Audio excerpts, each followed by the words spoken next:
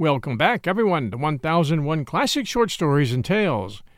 You may well remember Robin Hood's last adventure, when he won the archery contest on behalf of Queen Eleanor, and the king was quite upset, but had promised to let Robin Hood go in peace. Well, such was not the case. And now, The Chase of Robin Hood, from The Merry Adventures of Robin Hood, by Howard Pyle. So Robin Hood and the others left the archery range at Finsbury Fields, and, tarrying out, set forth straightway upon their homeward journey.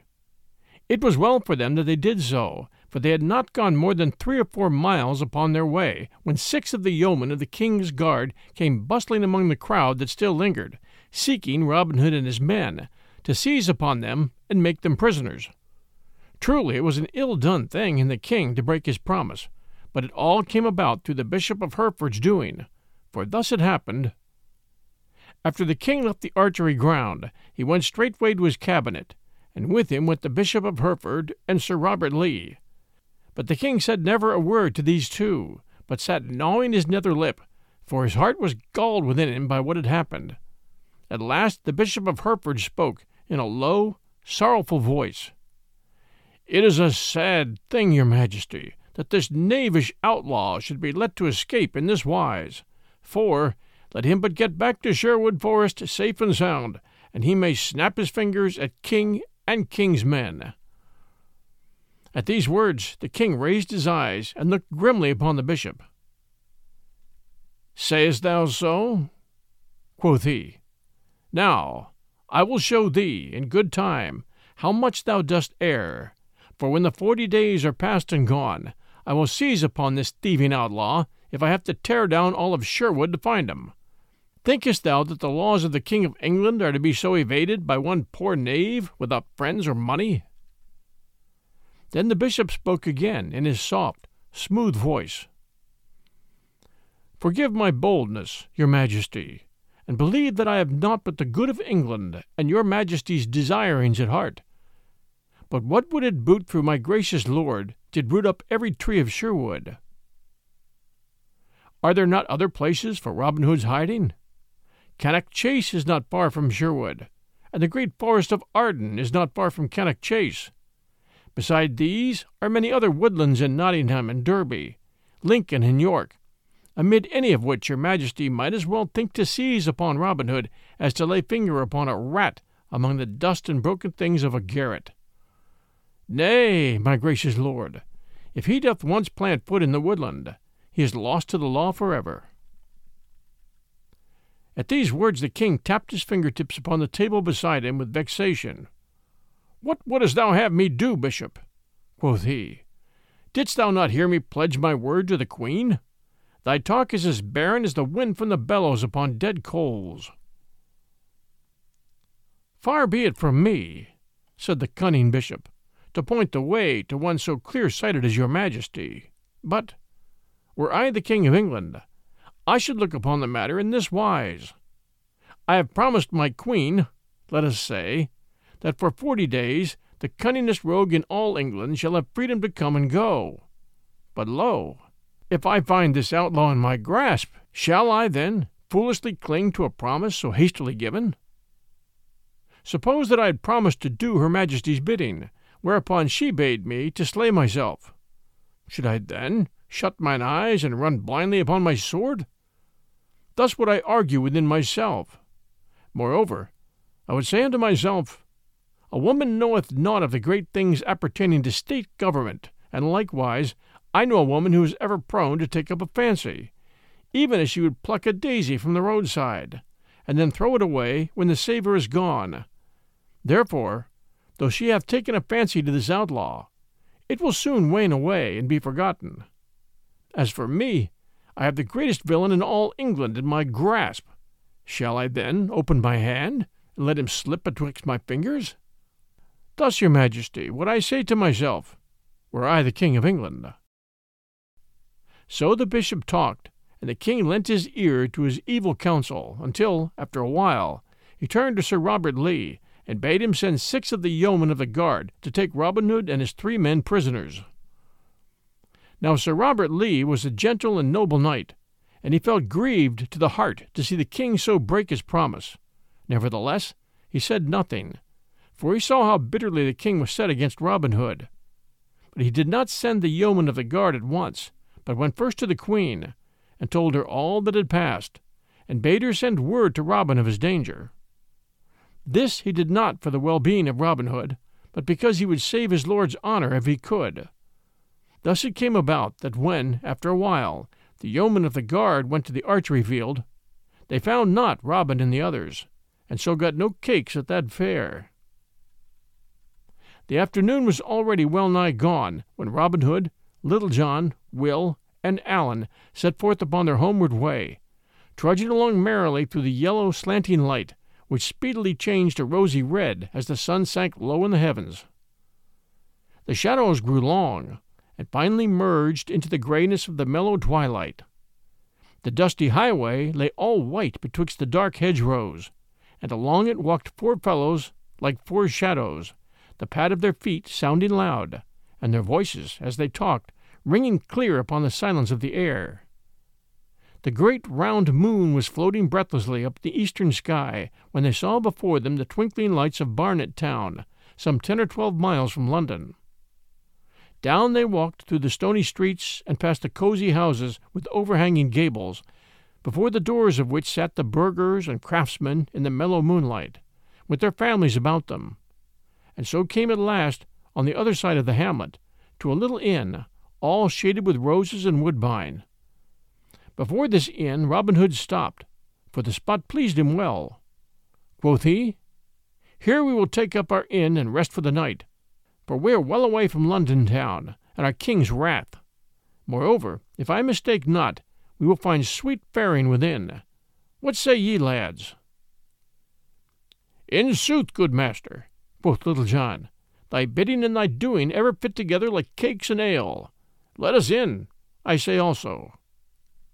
Then up spake Will Scarlet, "I am ever ready to do what thou sayest, uncle. Yet I could wish that we were further upon our way ere we rest for the night.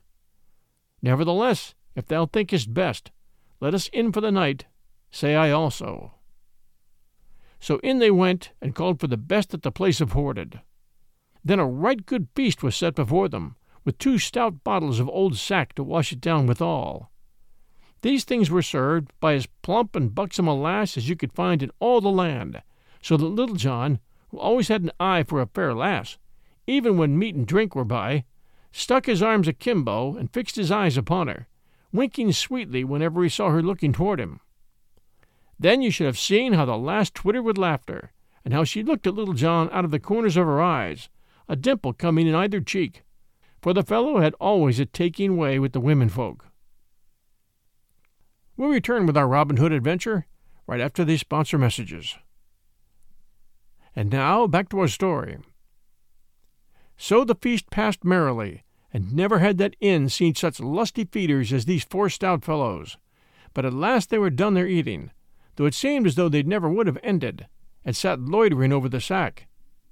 And as they so sat, the landlord came in of a sudden, and said that there was one at the door, a certain young esquire, Richard Partington, of the Queen's household, who wished to see the lad in blue, and speak with him, without loss of time. So Robin arose quickly, and bidding the landlord not to follow him, left the others gazing at one another, and wondering what was about to happen. When Robin came out of the inn, he found young Richard Partington sitting upon his horse in the white moonlight, awaiting his coming. "What news bearest thou, Sir Page?" said Robin. "I trust it is not of an ill nature." "Why," said young Partington, "for the matter of that, it is ill enough. The king hath been bitterly stirred up against thee by that vile Bishop of Hereford. He sent to arrest thee at the archery butts at Finsbury Fields, but not finding thee there, he hath gathered together his armed men, 50 score and more, and is sending them in haste along this very road to Sherwood, either to take thee on the way, or to prevent thy getting back to the woodlands again. He hath given the Bishop of Hereford command over all these men, and thou knowest what thou hast to expect of the Bishop of Hereford. Short shrift and a long rope. 2 bands of horsemen are already upon the road, not far behind me, so thou had best get thee gone from this place straightway, for, if thou tarriest longer, thou art like to sleep this night in a cold dungeon. This word the queen hath bidden me bring to thee." "Now, Richard Partington," quoth Robin, "this is the second time thou hast saved my life, and if the proper time ever cometh, I will show thee that Robin Hood never forgets these things. As for that Bishop of Hereford, if I ever catch him nigh to Sherwood again, things will be like to go ill with him. Thou mayst tell the good queen that I will leave this place without delay, and will let the landlord think that we are going to St. Albans. But when we are upon the high road again, I will go one way through the country, and will send my men the other, so that if one falleth into the king's hands, the others may haply escape. We will go by devious ways, and so, I hope, will reach Sherwood in safety. And now, Sir Page, I wish thee farewell." "Farewell, thou bold yeoman," said young Partington, "and mayst thou reach thy hiding in safety." So each shook the other's hand, and the lad, turning his horse's head, rode back toward London, while Robin entered the inn once more. There he found his yeoman sitting in silence, waiting his coming. Likewise the landlord was there, for he was curious to know what Master Partington had to do with the fellow in blue. "Up, my merry men," quoth Robin.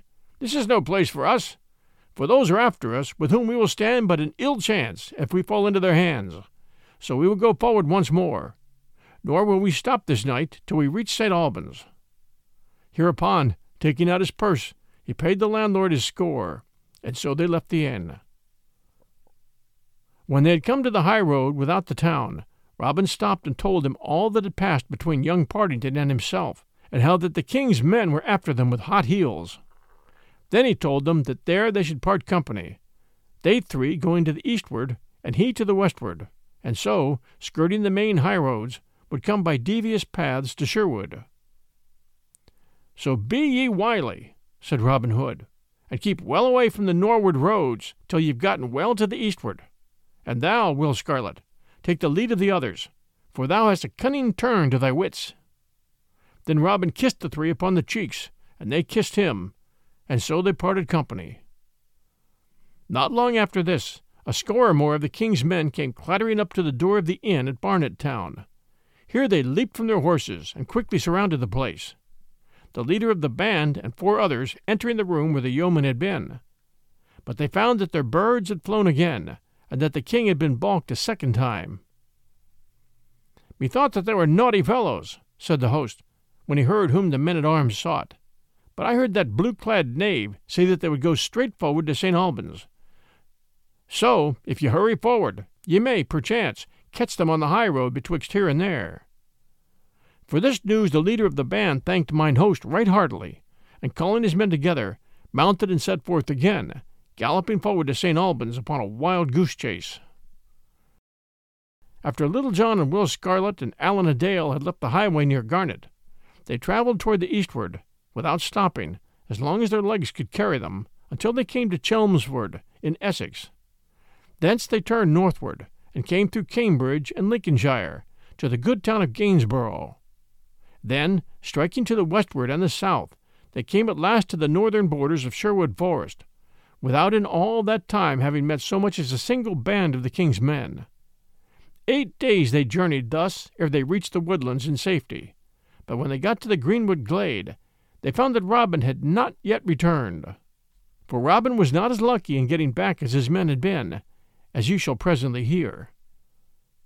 After having left the great northern road, he turned his face to the westward, and so came past Aylesbury to the fair Woodstock in Oxfordshire. Thence he turned his footsteps northward, travelling for a great distance by way of Warwick town, till he came to Dudley in Staffordshire.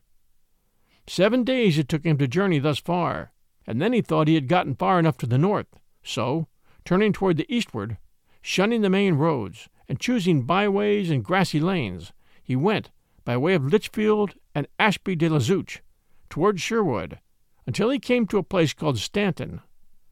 And now Robin's heart began to laugh aloud, for he thought that his danger had gone by, and that his nostrils would soon snuff the spicy air of the woodlands once again. But there is many a slip betwixt the cup and the lip, and this Robin was to find. For thus it was.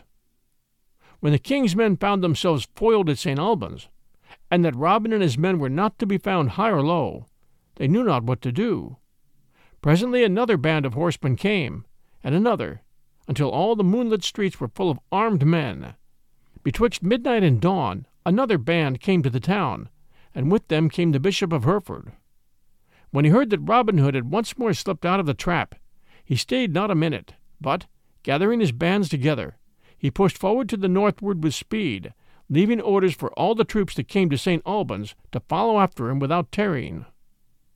On the evening of the 4th day he reached Nottingham town, and there straightway divided his men into bands of 6 or 7, and sent them all through the countryside, blocking every highway and byway to the eastward and the southward and the westward of Sherwood. The sheriff of Nottingham called forth all his men likewise, and joined with the bishop, for he saw that this was the best chance that had ever befallen of paying back his score in full to Robin Hood. Will Scarlet and Little John and Allan a Dale had just missed the king's men to the eastward, for the very next day after they had passed the line and entered Sherwood.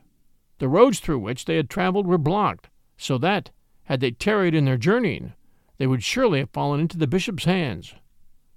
But of all this Robin knew not a whit, so he whistled merrily as he trudged along the road beyond Stanton, with his heart as free from care as the yolk of an egg is from cobwebs.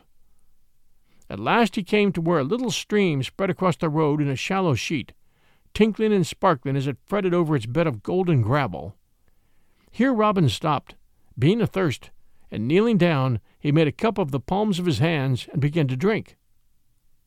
On either side of the road, for a long distance, stood tangled thickets of bushes and young trees, and it pleased Robin's heart to hear the little birds singing therein, for it made him think of Sherwood, and it seemed as though it had been a lifetime since he had breathed the air of the woodlands. But of a sudden, as he thus stooped, drinking, something hissed past his ear, and struck with a splash into the gravel and water beside him. Quick as a wink, Robin sprang to his feet, and, at one bound, crossed the stream and the roadside, and plunged headlong into the thicket, without looking around, for he knew right well that that which had hissed so venomously beside his ear was a grey goose shaft, and that to tarry so much as a moment meant death. Even as he leaped into the thicket, 6 more arrows rattled among the branches after him, one of which pierced his doublet, and would have struck deeply into his side but for the tough coat of steel that he wore. Then up the road came riding some of the king's men at headlong speed. They leaped from their horses and plunged straightway into the thicket after Robin.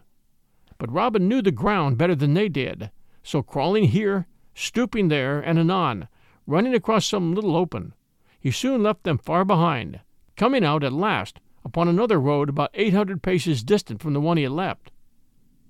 Here he stood for a moment, listening to the distant shouts of the 7 men as they beat up and down in the thickets like hounds that had lost the scent of the quarry. Then, buckling his belt more tightly round his waist, he ran fleetly down the road toward the eastward and Sherwood. But Robin had not gone more than 3 furlongs in that direction when he came suddenly to the brow of a hill, and saw beneath him another band of the king's men seated in the shade along the roadside in the valley beneath. Then he paused not a moment, but, seeing that they had not caught sight of him, he turned and ran back whence he had come, knowing that it was better to run the chance of escaping those fellows that were yet in the thickets than to rush into the arms of those in the valley. So back he ran with all speed, and had gotten safely past the thickets, when the 7 men came forth into the open road. They raised a great shout when they saw him, such as the hunter gives when the deer breaks cover. But Robin was then a quarter of a mile and more away from them, coursing over the ground like a greyhound. He never slackened his pace, but ran along, mile after mile, till he had come nigh to Mackworth, over beyond the Derwent River, nigh to Derby town. Here, seeing that he was out of present danger, he slackened in his running, and at last sat him down beneath the hedge where the grass was the longest and the shade the coolest, there to rest and catch his wind. "By my soul, Robin," quoth he to himself, "that was the narrowest miss that e'er thou hadst in all thy life. I do say, most solemnly, that the feather of that wicked shaft tickled mine ear as it whizzed past. This same running hath given me a most craving appetite for victuals and drink. Now I pray St. Dunstan that he will send me speedily some meat and beer."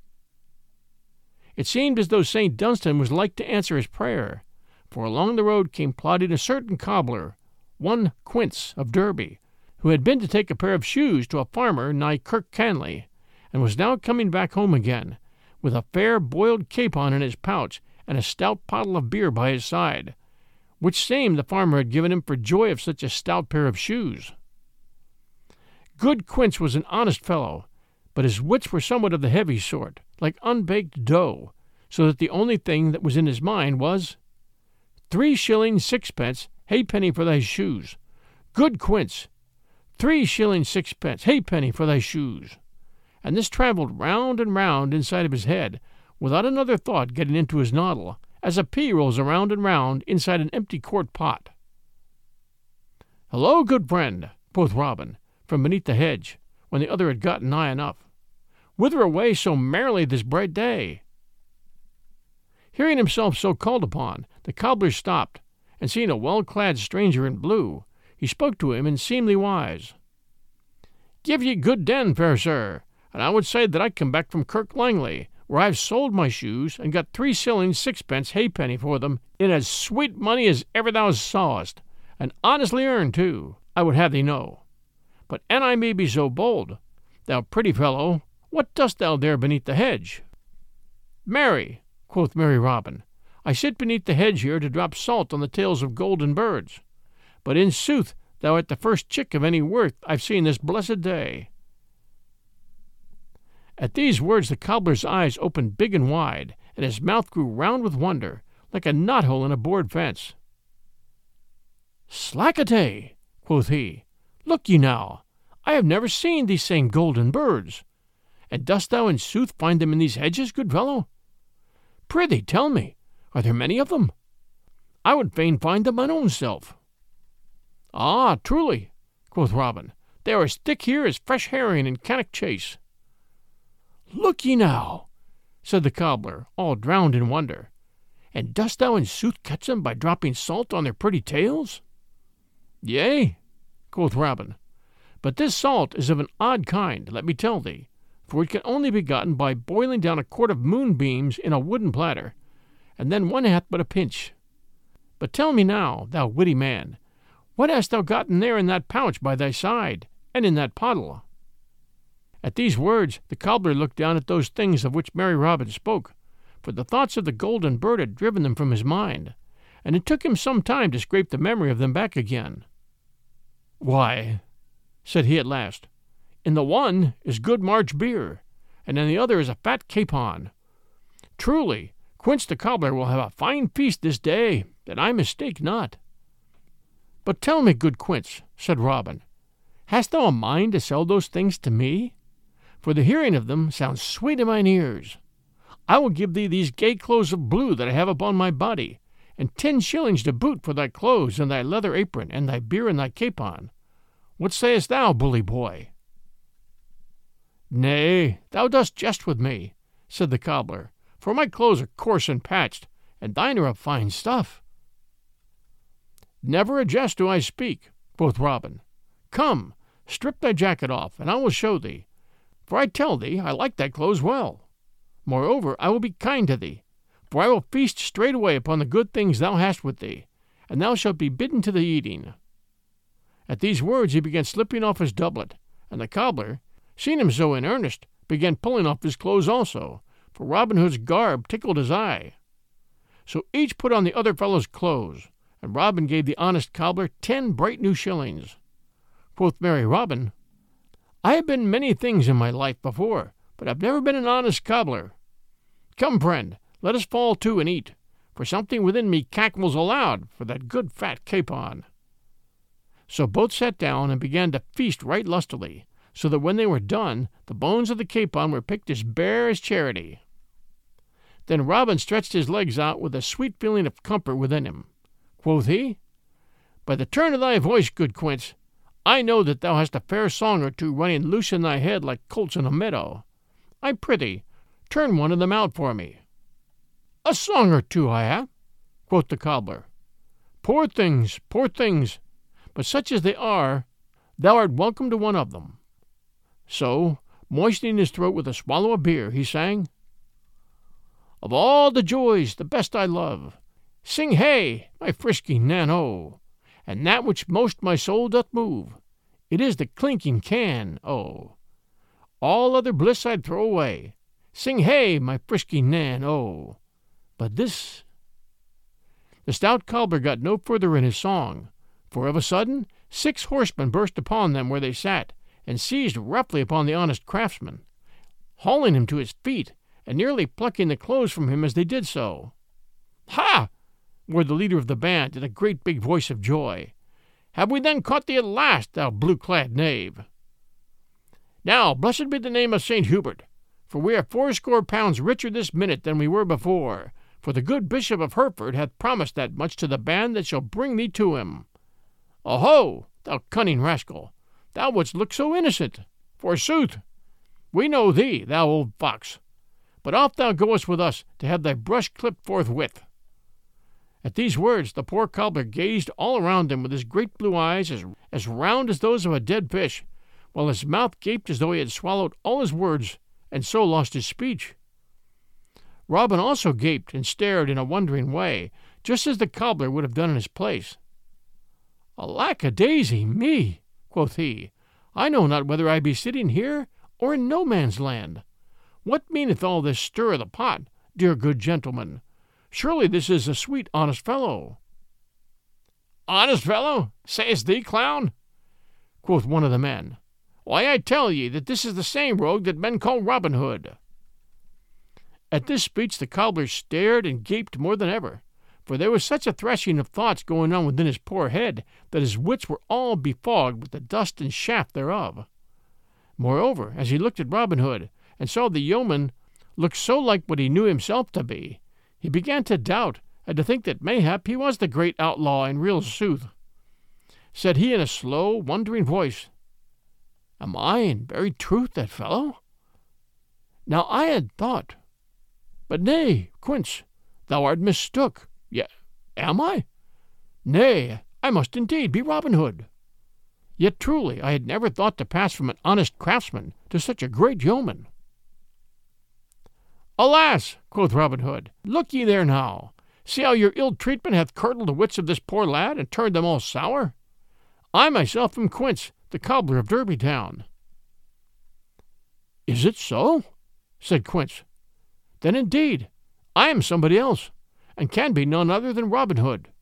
Take me, fellows, but let me tell you that ye had lay hand upon the stoutest yeoman that ever trod the woodlands." "Thou wilt play madman, will thou?" said the leader of the band. "Here, Giles, fetch a cord, and bind this knave's hands behind him. I warrant we will bring his wits back to him again when we get him safe before our good bishop at Tutbury Town." Thereupon they tied the cobbler's hands behind him, and led him off with a rope, as the farmer leads off the calf he hath brought from the fair. Robin stood looking after them, and when they were gone he laughed till the tears rolled down his cheeks, for he knew that no harm would befall the honest fellow, and he pictured to himself the bishop's face when the good Quince was brought before him as Robin Hood. Then, turning his steps once more to the eastward, he stepped out right foot foremost towards Nottinghamshire and Sherwood Forest. But Robin Hood had gone through more than he wotted of.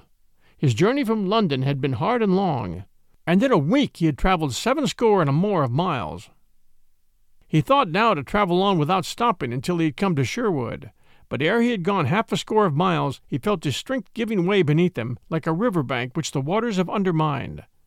He sat him down and rested, but he knew within himself that he could go no further that day, for his feet felt like lumps of lead, so heavy were they with weariness. Once more he arose and went forward, but after travelling a couple of miles he was fain to give the matter up. So, coming to an inn just then, he entered, and calling the landlord, bade him show him to a room, although the sun was only then just sinking in the western sky. There were but 3 bedrooms in the place, and to the meanest of these the landlord showed Robin Hood. But little Robin cared for the looks of the place, for he could have slept that night upon a bed of broken stones. So stripping off his clothes without more ado, he rolled into the bed, and was asleep almost ere his head touched the pillow. Not long after Robin had so gone to his rest, a great cloud peeped blackly over the hills to the westward. Higher and higher it rose, until it piled up into the night like a mountain of darkness. All around beneath it came ever and anon a dull red flash, and presently a short, grim matter of the coming thunder was heard. Then up rode 4 stout burghers of Nottingham town, for this was the only inn within 5 miles' distance, and they did not care to be caught in such a thunderstorm as this that was coming upon them. Leaving their nags to the stableman, they entered the best room of the inn, where fresh green rushes lay all spread upon the floor, and there called for the goodliest fare that the place afforded. After having eaten heartily, they bade the landlord show them to their rooms, for they were aweary, having ridden all the way from Dronfield that day. So off they went, grumbling at having to sleep 2 in a bed. But their troubles on this score, as well as all the others, were soon lost in the quietness of sleep. And now came the first gust of wind rushing past the place, clapping and banging the doors and shutters, smelling of the coming rain, and all wrapped in a cloud of dust and leaves. As though the wind had brought a guest along with it, the door opened of a sudden, and in came a friar of Emmet Priory, and one in high degree, as was shown by the softness and sleekness of his robes and the richness of his rosary. He called to the landlord, and bade him first have his mule well fed and bedded in the stable, and then to bring him the very best there was in the house. So presently a savory stew of tripe and onions, with sweet little fat dumplings, was set before him, likewise a good stout pottle of malmsey, and straightway the holy friar fell to with great courage and heartiness, so that in a short time naught was left but a little pool of gravy in the centre of the platter, not large enough to keep the life in a starving mouse. In the meantime the storm broke. Another gust of wind went rushing by, and with it fell a few heavy drops of rain, which presently came rattling down in showers, beating against the casements like 100 little hands. Bright flashes of lightning lit up every raindrop, and with them came cracks of thunder that went away rumbling and bumping as though St. Swithin were busy rolling great casks of water across rough ground overhead. The women folks screamed, and the merry wags in the tap-room put their arms around their waists to soothe them into quietness. At last the holy friar bade the landlord show him to his room, but when he heard that he was to bed with a cobbler, he was as ill-contented a fellow as you could find in all England. Nevertheless, there was nothing for it, and he must sleep there or nowhere. So taking up his candle, he went off, grumbling like the now distant thunder. When he came to the room where he was to sleep, he held the light over Robin, and looked at it from top to toe. Then he felt better pleased, for instead of a rough, dirty-bearded fellow, he beheld so fresh and clean a lad as one could find in a week of Sundays. So, slipping off his clothes, he also huddled into the bed, where Robin, grunting and grumbling in his sleep, made room for him. Robin was more sound asleep, I wot, than he had been for many a day, else he would never have rested so quietly with one of the friar's sort so close beside him.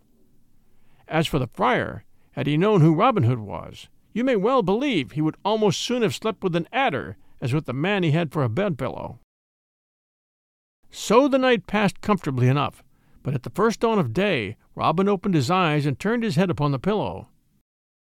Then how he gaped and how he stared, for there beside him lay one all shaven and shorn, so that he knew that it must be a fellow in holy orders. He pinched himself sharply, but, finding he was awake, sat up in bed, while the other slumbered as peacefully as though he were safe and sound at home in Emmet Priory. "Now," quoth Robin to himself, "I wonder how this thing hath dropped into my bed during the night." So saying, he arose softly, so as not to waken the other, and looking about the room, he espied the friar's clothes lying upon a bench near the wall. First he looked at the clothes, with his head on one side, and then he looked at the friar, and slowly winked one eye. Quoth he, "Good brother, whate'er thy name may be, as thou hast borrowed my bed so freely, I'll even borrow thy clothes in return." So saying, he straightway donned the holy man's garb, but kindly left the cobbler's clothes in the place of it. Then he went forth into the freshness of the morning, and the stableman that was up and about the stables opened his eyes as though he saw a green mouse before him, for such men as the friars of Emmet were not wont to be early risers. But the man bottled his thoughts, and only asked Robin whether he wanted his mule brought from the stable. "Yes, my son," quoth Robin, albeit he knew naught of the mule, "and bring it forth quickly, I prithee, for I am late and must be jogging." So presently the stableman brought forth the mule, and Robin mounted it and went on his way rejoicing. As for the holy friar, when he arose, he was in as pretty a stew as any man in all the world, for his rich, soft robes were gone, likewise his purse with 10 golden pounds in it, and naught was left but patched clothes and a leathern apron. He raged and swore like any layman, but as his swearing mended nothing, and the landlord could not aid him, and as, moreover, he was forced to be at Emmet Priory that very morning upon matters of business, he was fain either to don the cobbler's clothes or travel the road in nakedness. So he put on the clothes, and, still raging and swearing vengeance against all the cobblers in Derbyshire, he set forth upon his way afoot. But his ills had not yet done with him, for he had not gone far ere he fell into the hands of the king's men, who marched him off, willy-nilly, to Tutbury Town and the Bishop of Hereford. In vain he swore he was a holy man, and showed his shaven crown. Off he must go, for nothing would do but that he was Robin Hood. Meanwhile merry Robin rode along contentedly, passing safely by 2 bands of the king's men, until his heart began to dance within him because of the nearness of Sherwood. So he travelled ever on to the eastward, till, of a sudden, he met a noble knight in a shady lane. Then Robin checked his mule quickly and leaped from off its back. "Now, well met, Sir Richard of the Lea," cried he, "for rather than any other man in England would I see thy good face this day." Then he told Sir Richard all the happenings that had befallen him, and that now at last he felt himself safe, being so nigh to Sherwood again. But when Robin had done, Sir Richard shook his head sadly. "Thou art in greater danger now, Robin, than thou hast yet been," said he, "for before thee lie bands of sheriff's men blocking every road and letting none pass through the lines without examining them closely. I myself know this, having passed them but now. Before thee lie the sheriff's men, and behind thee the king's men, and thou canst not hope to pass either way, for by this time they will know of thy disguise, and will be in waiting to seize upon thee. My castle and everything within it are thine, but naught could be gained there, for I could not hope to hold it against such a force as is now in Nottingham of the king's and the sheriff's men." Having so spoken, Sir Richard bent his head in thought, and Robin felt his heart sank within him like that of the fox that hears the hounds at his heels, and finds his den blocked with earth, so that there's no hiding for him. But presently Sir Richard spoke again, saying, "One thing thou canst do, Robin, and one only. Go back to London, and throw thyself upon the mercy of our good Queen Eleanor. Come with me straightway to my castle, doff these clothes, and put on such as my retainers wear. Then I will hie me to London town with a troop of men behind me, and thou shalt mingle with them, and thus will I bring thee to where thou mayest see and speak with the Queen. Thy only hope is to get to Sherwood, for there none can reach thee, and thou wilt never get to Sherwood but in this way." So Robin went with Sir Richard of the Lea, and did as he said, for he saw the wisdom of that which the knight advised, and that this was his only chance of safety. Queen Eleanor walked in her royal garden, amid the roses that bloomed sweetly, and with her walked 6 of her ladies-in-waiting, chattering blithely together. Of a sudden a man leaped up to the top of the wall from the other side, and then, hanging for a moment, dropped lightly upon the grass within. All the ladies-in-waiting shrieked at the suddenness of his coming, but the man ran to the Queen and kneeled at her feet, and she saw that it was Robin Hood. "Why, how now, Robin?" cried she. "Dost thou dare to come into the very jaws of the raging lion? Alas, poor fellow! Thou art lost indeed if the king finds thee here. Dost thou not know that he is seeking thee throughout all the land?" "Yea," quoth Robin, "I do know right well that the king seeks me, and therefore I have come. For surely no ill can befall me when he hath pledged his royal word to your majesty for my safety. Moreover, I know your majesty's kindness and gentleness of heart, and so I lay my life freely in your gracious hands." "I take thy meaning, Robin Hood," said the Queen, "and that thou dost convey reproach to me, as well thou mayest, for I know that I have not done by thee as I ought to have done. I know right well that thou must have been hard pressed by peril to leap so boldly into one danger and to escape another. Once more I promise thee mine aid, and I will do all I can to send thee back in safety to Sherwood. Bide thou here till I return." So saying, she left Robin in a garden of roses, and was gone a long time. When she came back, Sir Robert Lee was with her, and the Queen's cheeks were hot, and the Queen's eyes were bright, as though she had been talking with high words. Then Sir Robert came straight forward to where Robin stood, and he spoke to the yeoman in a cold, stern voice. Quoth he, Our gracious sovereign the king hath mitigated his wrath toward thee, fellow, and hath once more promised that thou shalt depart in peace and safety. Not only hath he promised this, but in 3 days he will send one of his pages to go with thee, and see that none arrest thy journey back again. Thou mayest thank thy patron saint that thou hast such a good friend in our noble queen, for, but for her persuasion and arguments, thou hadst been a dead man, I can tell thee. Let this peril that thou hast passed through teach thee 2 lessons. First, be more honest. Second, be not so bold in thy comings and goings. A man that walketh in the darkness, as thou dost, may escape for a time, but in the end he will surely fall into the pit. Thou hast put thy head in the angry lion's mouth, and yet thou hast escaped by a miracle. Try it not again.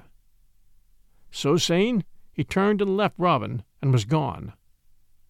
For 3 days Robin abided in London in the Queen's household, and at the end of that time the King's head page, Edward Cunningham, came, and taking Robin with him, departed northward upon his way to Sherwood. Now and then they passed bands of the King's men coming back again to London, but none of those bands stopped them, and so at last they reached the sweet, leafy woodlands. Hi, everyone. I really enjoyed this Robin Hood story. As most of you know, I've shared a number of these tales from Howard Pyle's The Merry Adventures of Robin Hood. He also has a series of stories coming soon here about King Arthur and his court. I'm looking forward to those. Every week I send my Patreon supporters an early bird release, usually of a 1001 Heroes episode. But this time I'm sending them this great Robin Hood tale to offer some variety. Our Patreon supporters are loyal fans who pledge a few dollars every month, about the price of a cup of blended coffee, to help me with our show expenses. If you would like to help us out monthly, just go to patreon.com, patreon.com/1001 Stories Network, and become a patron of the arts. Thanks. You can be proud to know that in my case, this 1001 Stories podcast network is a one-man operation. I pick the stories I think you'll like best, and then narrate them. Then I carefully edit to remove all the sounds and interruptions. Then I send the finished episode up to the major podcast hosts. I'm now in my 8th year, and I'm so proud of our loyal listeners and our progress. Large and well-financed groups are moving into the podcast space, and they spend many thousands on hosts, writers, production staff, sound experts, and marketing, so that many independents, like me, are getting squeezed out. In our case, our listeners here are not only steady in numbers, but constantly growing, and that's a godsend for me. All of you know I love what I do here, from creating stories at 1001 Heroes, to sharing classic literature, both short stories and novels, to sharing old-time radio shows. All I can say is thank you for your support, and please share our 1001 shows with your friends. This is your host and storyteller, John Hagedorn, and this is 1001 Classic Short Stories and Tales.